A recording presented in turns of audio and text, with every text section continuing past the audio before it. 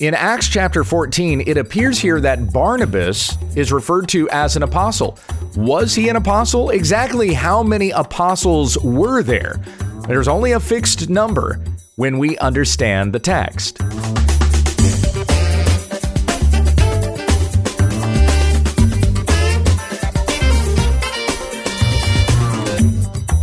Many of the Bible stories and verses we think we know, we don't. When We Understand the Text is an online ministry committed to teaching sound doctrine and exposing the faulty. Visit our website at www.utt.com. Now here's our host, Pastor Gabe Hughes. Thank you, Becky. This week we are in Acts chapter 14, where the missionary duo of Paul and Barnabas will be preaching at Iconium, Lystra, and then back to Antioch in Syria. I'm going to start out reading the first 7 verses here. Now at Iconium, they entered together into the Jewish synagogue and spoke in such a way that a great number of both Jews and Gentiles believed. But the unbelieving Jews stirred up the Gentiles and poisoned their minds against the brothers. So they remained for a long time, speaking boldly for the Lord, who bore witness to the word of his grace, granting signs and wonders to be done by their hands. But the people of the city were divided. Some sided with the Jews and some with the apostles.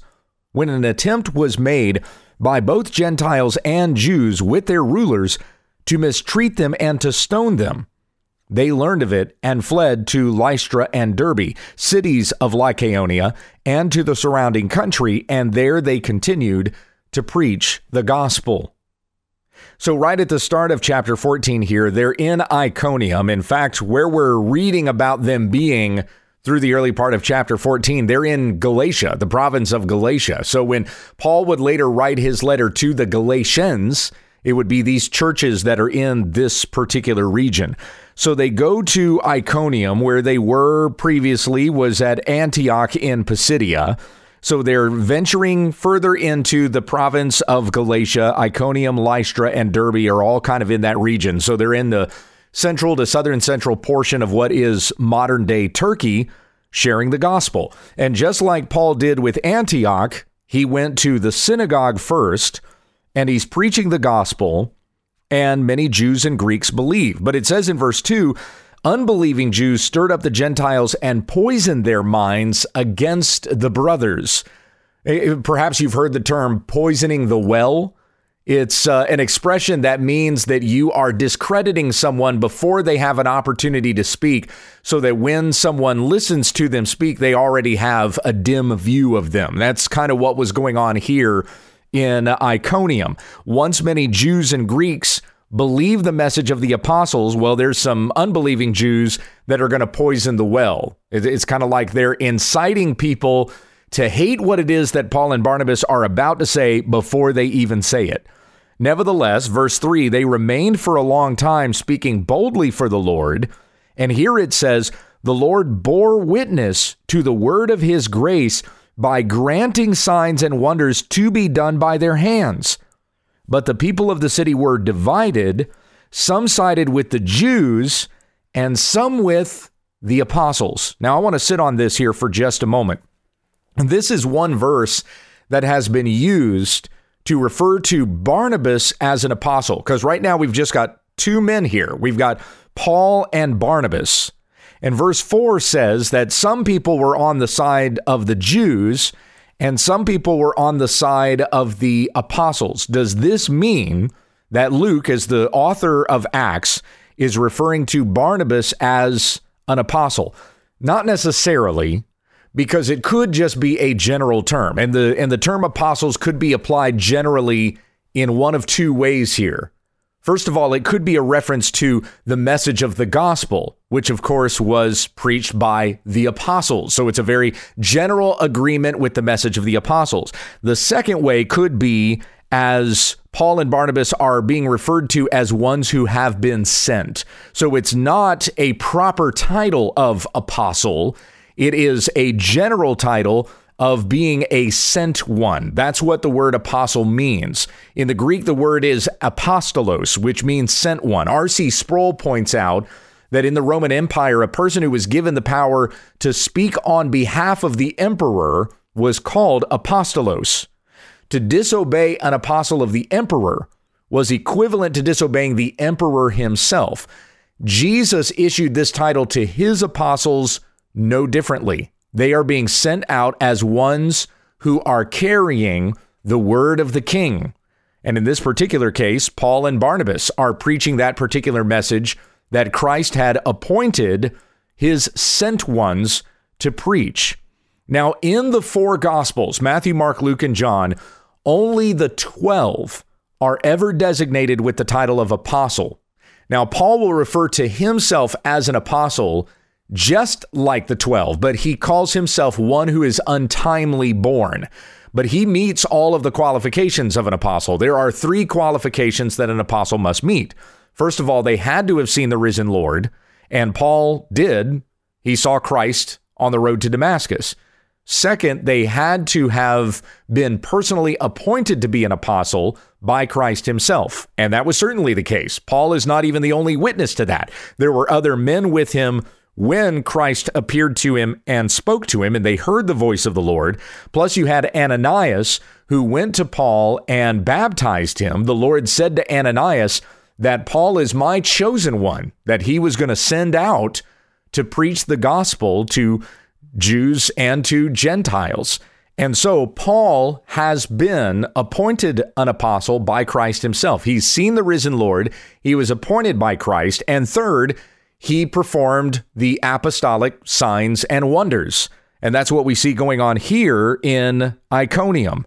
They remained for a long time, and the Lord bore witness through them by granting signs and wonders to be done by their hands, authenticating that the word that they were speaking was the word of Christ, not the word of a man, but that Christ had appointed them to go out and spread the gospel message. So again, only the 12 are called apostles in the four gospels. There is a general use of that term, apostello, in Luke 10:1, when Jesus sends out the 72. But the word apostle there does not apply as a proper title, but rather like a verb or an adjective, as those who had been sent out by Christ. Only the 12 are designated with that proper title of apostle. So to be an apostle is not merely to have a title of being sent out. It's also been given the authority that when you speak, you're speaking the very words of God. And this was the same for the prophets of the Old Testament. To disobey the word of the apostles or the prophets of old was to disobey God. And that still holds true today. Like, we're still under the authority of apostolic teaching today. Ephesians 2:19 through 20 says that the church has been built on the foundation of the apostles and the prophets, Christ Jesus himself being the cornerstone. So the church is built upon the message that they preach, that Christ sent them out to preach. Now, we know that Paul was personally appointed by Christ, but what about Barnabas? If Barnabas was personally appointed, if he really does have the proper title of apostle, then it would have had to have been that he was included among the 500 that are mentioned in 1 Corinthians chapter 15. The Apostle Paul says that after Christ's resurrection, he appeared to more than 500 brothers before his ascension into heaven. And so Barnabas would have had to have been among those 500 and then personally appointed by Christ to be an apostle. And of course, we see him here with Paul performing those miraculous signs and wonders. And that's really the only qualification that we can say is clearly presented on Barnabas' behalf. That is him performing great signs, apostolic signs and wonders. We don't have anything in the narrative that says that he saw the risen Lord or that Christ personally appointed him to be an apostle. We only see him performing miraculous signs. And that was not something that was exclusive to the apostles. Philip was not an apostle. And yet he had performed miraculous signs when he was preaching in Samaria, and his teleportation that had happened when he also had shared with the Ethiopian eunuch. The Lord had put him in that spot to minister to the eunuch and then took him away from there once he had baptized him. So we see that there were others who were not apostles performing miraculous signs and wonders also. Only the 12 plus Paul meet all three qualifications, at least as far as the narrative is concerned in Acts. As far as what we are told in Scripture, Paul and the 12, and only they, saw the risen Lord, were personally appointed by Christ, and performed those miraculous signs that verified the message that they preached was from God and not from man. And these miraculous signs, these miraculous things that the apostles did, they included speaking in other languages, which is what speaking in tongues is. It's not speaking gibberish. Every time we have seen the gift of speaking in tongues given over the course of Acts, it's clearly something supernatural. And it's not just something that the Jews recognize, but also the Gentiles. It's not just something that believers recognize, but also unbelievers. They can see that something supernatural is taking place. Whenever somebody just starts speaking gibberish, it just looks goofy. Nobody really thinks that something supernatural is going on. But when a bunch of men who are from Galilee and they look like Galileans start speaking a variety of foreign languages, that's what we see in Acts 2, the people can tell something supernatural is happening here, because these Galileans would not ordinarily know all of these different languages. They're not educated men. They're fishermen. They're just men of trade. They don't need to know all these diverse languages. They don't travel around and have to deal with people of many different tongues. And so when the Holy Spirit comes upon them and they're able to speak these other languages, it is seen as a supernatural sign. When the gift of tongues came upon the Gentiles at Cornelius's house, the Jews who were with Peter recognized the Holy Spirit is genuinely upon these people. They weren't speaking just gibberish nonsense. They were speaking other foreign languages. So that's one of the apostolic signs. Speaking in tongues, healing diseases, casting out evil spirits. They were also given prophetic visions. We've seen that in Acts 11. We'll see that come up again in chapter 16. The Apostle Paul talks about a prophetic vision that he received in 2 Corinthians chapter 12. The word of an apostle was considered to be the word of the Lord, equal in authority with the Old Testament scriptures. One of the passages that I most commonly refer to make this point is in 2 Peter chapter 3, where in verses 15 and 16, Peter says that Paul wrote to you according to the wisdom given him, as he does in all his letters when he speaks in them of these matters. There are some things in them, in his letters, that are hard to understand, which the ignorant and unstable twist to their own destruction, as they do the other scriptures. So there Peter refers to Paul's words as scriptures and the Old Testament scriptures as scripture. So what Paul said was equivalent to what the prophets said in the Old Testament. We also have the statement in 1 Thessalonians 2:13 where Paul said, "We also thank God constantly for this, that when you received the word of God, which you heard from us, you accepted it not as the word of men, but as what it really is, the word of God, which is at work in you believers." This word that was preached from the apostles. And since we're talking about Paul and Barnabas preaching in Galatia, consider Galatians 1, verses 11 and 12. "For I would have you know, brothers, that the gospel that was preached by me is not man's gospel. For I did not receive it from any man, nor was I taught it, but I received it through a revelation of Jesus Christ."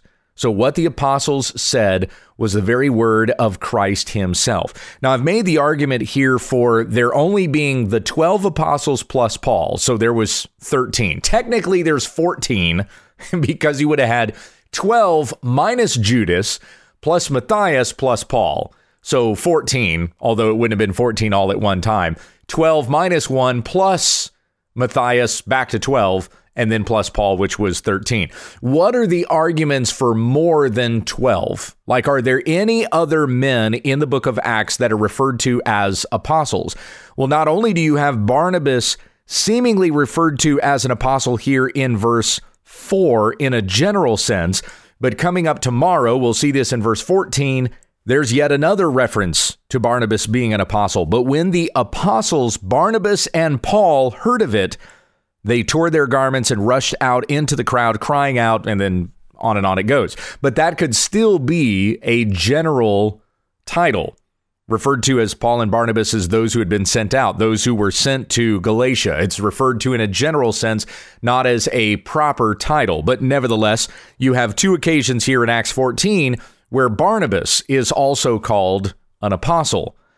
Who else? Was there anybody else that was called an apostle? Well, possibly James, the half-brother of Christ, referred to in church history as James the Just.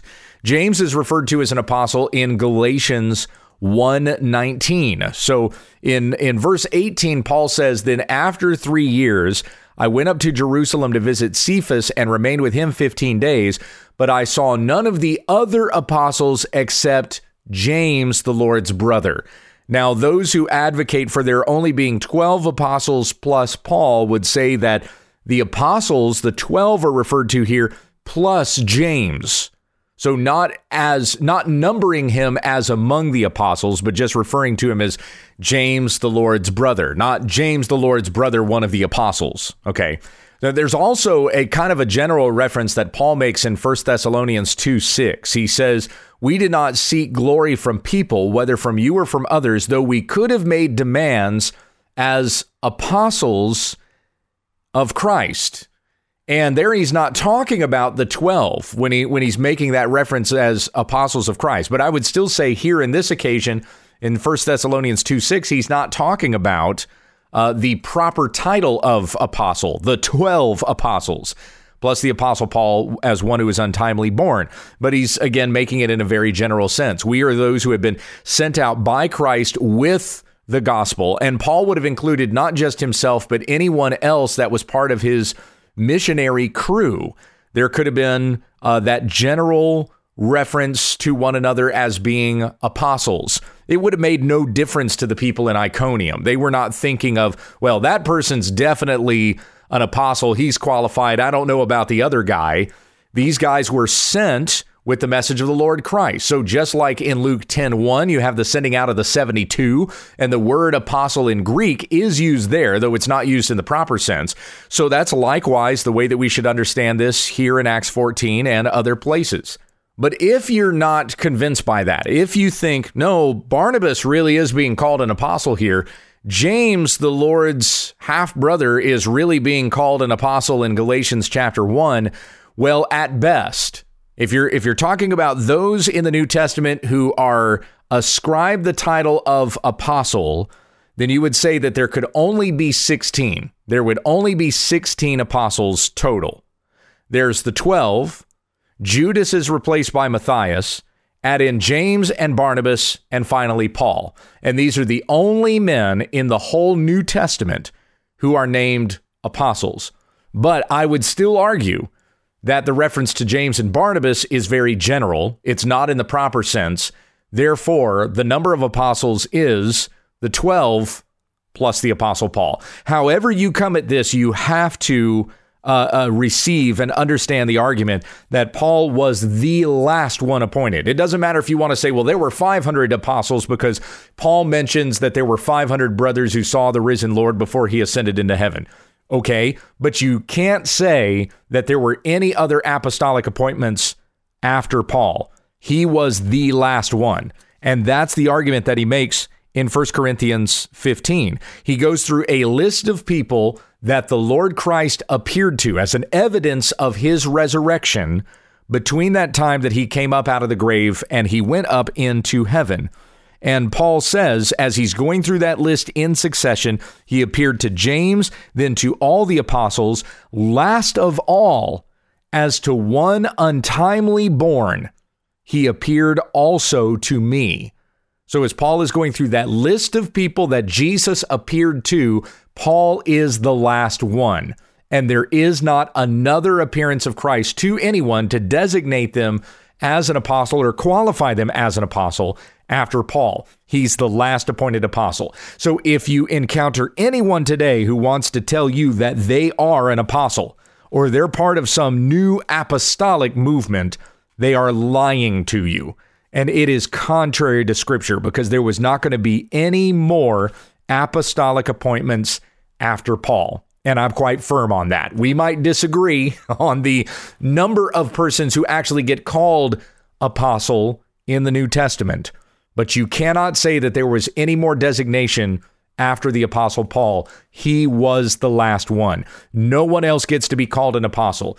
If the book of Ephesians, chapter 2, is going to tell us that the church is built on a foundation of the apostles, well, that foundation has to end. It's not continually being added to, because as Peter points out in 1 Peter 2, we are like living stones being built up into a house to the Lord, with the foundation being the apostles. Nothing's being added to the foundation. What's being added to is the building as it's being built up. And that's everybody who comes to believe the gospel of Christ and be added to this house, as we are a spiritual place of worship unto our Lord God. And this building will keep getting bigger as long as the earth is around. Before Jesus returns, we are adding persons to the kingdom of Christ through the sharing of the gospel and believing in what is preached. That's what the apostles are doing here in Iconium, and we're going to pick up this story as we continue on with it tomorrow with Paul and Barnabas preaching in Lystra and Derbe. Let's conclude with prayer. Our Heavenly Father, we thank you for this gospel message that has come to us, for we have heard it and believed, and so have become the children of God through faith in our Lord and Savior Jesus Christ. I pray that we would with boldness share this gospel with others, so that they too may come to believe and escape from the wrath and judgment of God that is to come, and they become citizens of the kingdom of God in Christ. As we consider these things, may we submit ourselves to the authority of Scripture. Nobody else is coming along and adding to the Scripture or speaking with the authority of what the apostles had when these pages were penned. But we have the word, the prophetic word, more fully confirmed, as Peter put it in 2 Peter chapter 1. This is no longer being added to. The word is completed and given to us in the providence of God, the way that you meant for it to be communicated. So may we understand every word, apply it to our lives, and lead and teach, exhort and admonish each other according to this as well. And we pray these things in Jesus' name. Amen. You can find a complete list of videos, books, devotionals, and other resources online at www.utt.com. Thanks for listening.